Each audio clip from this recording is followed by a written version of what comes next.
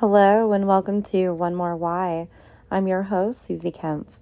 In today's episode, we'll be talking about a lot of sensitive topics, supporting loved ones who are facing depression, suicidal thoughts, or self-harm. Remember, a single conversation can have a difference in one person's life. So let's talk about how we can navigate these difficult conversations with compassion and empathy. Supporting someone who is struggling with depression, suicidal thoughts, or self-harm requires a lot of understanding and sensitivity.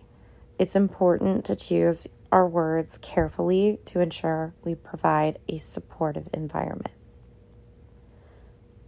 Let's start by understanding what these terms mean. Depression is more than just feeling sad. It's a serious mental health condition that can impact all aspects of a person's life.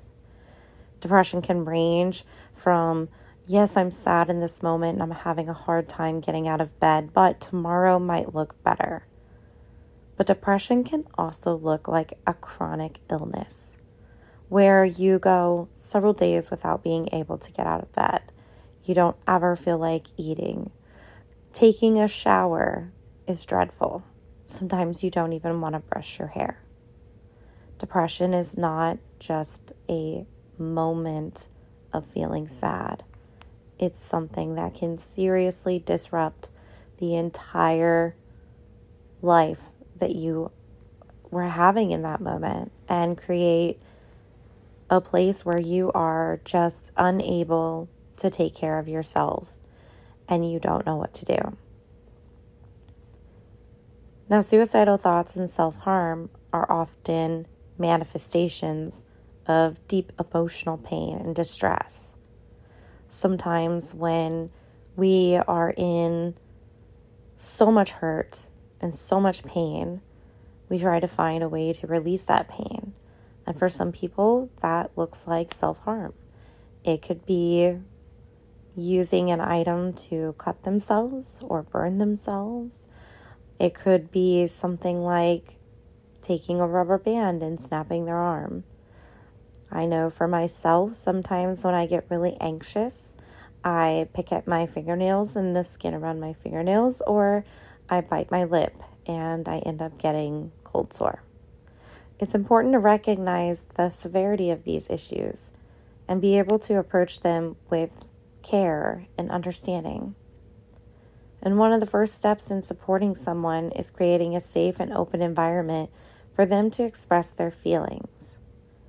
This means active listening without judgment, letting them know that you are there for them, that you care, and that you are not alone. Building trust and showing empathy can go a really long way in providing the support that they need. Words have power, especially when dealing with sensitive topics like mental health. So it's important for us to avoid the cliches or dismissive remarks and instead use language that is supportive and validating and understanding. Phrases like, I am here for you, your feelings matter, or it's okay to not be okay can make a difference on how someone feels heard and understood. But let's look at some ways that some people might think are helpful to an individual, and let's avoid these things. So here are a list of 10 of the best avoided when speaking with someone in such circumstances. So number 1, you just need to think positively. Avoid oversimplifying their struggles by suggesting a quick fix. Depression is a complex condition that requires professional help and understanding. Number 2, it's all in your head. This is implying that their struggles are solely imagined or not valid, and this can invalidate their feelings and worsen their sense of isolation. Number 3, you're being selfish. Guilt tripping or shaming someone for their struggles can create further distress and may discourage them from seeking help. Number 4, Just snap out of it. Depression is not a choice or a phase that can be easily overcome with willpower alone. Such statements minimize the seriousness of their condition and can be dismissive of their pain. Number 5, you're too sensitive. Invalidating their emotions by suggesting they're overly sensitive and only adds to their feelings of vulnerability and isolation. Acknowledge their emotions instead. Number 6, you have nothing to be sad about. Avoid comparing their situation to others or undermining their feelings of sadness. Everyone's experiences are unique, and minimizing their struggles can be harmful. Number 7, you're just seeking attention. Accusing someone of attention seeking may deter them from opening up and seeking the support that they need. Remember, they are likely already feeling misunderstood and alone. Number 8, why don't you try harder? Pushing someone to do more without acknowledging the severity of their struggle can make them feel like a failure, worsening their self-esteem and discouraging progress. Number 9, have you tried a certain remedy or treatment? While suggesting resources or treatments can be helpful, be cautious not to impose solutions or invalidate their personal journey.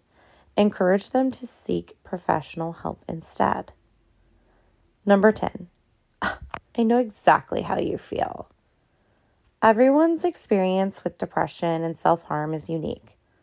And this goes outside of just depression and self-harm. This can go into our general life. Claiming to fully understand someone's feelings may inadvertently dismiss their individual struggle. Instead, express empathy and a willingness to listen. When someone you care about is struggling, creating a safe and supportive environment is crucial. Listen actively without judgment and offer your presence and empathy. Let them know that you are there for them and that their feelings are valid. Building trust and fostering open communication can help create a space where they feel heard and understood. Remember to take care of yourself as well as supporting someone through challenging times. It can be emotionally draining, so make sure to practice self-care and seek support when needed. Over the next few weeks, we're going to hear some stories about individuals who have had to overcome their struggles with depression, suicidal thoughts, and self-harm. These stories of resilience and hope serve as reminders that recovery is possible and that there is light at the end of the tunnel. Their journeys can inspire others who may be facing similar challenges. I want to thank you for joining me on One More Why today. And remember, supporting someone through their darkest moments requires compassion, understanding, and patience. Your support can make a difference in someone's life. Until next time, take care of yourself, each other. If you or someone you know is struggling with suicidal thoughts or self-harm, please reach out to the 988 Suicide Crisis Lifeline by calling, texting, or chatting to 988.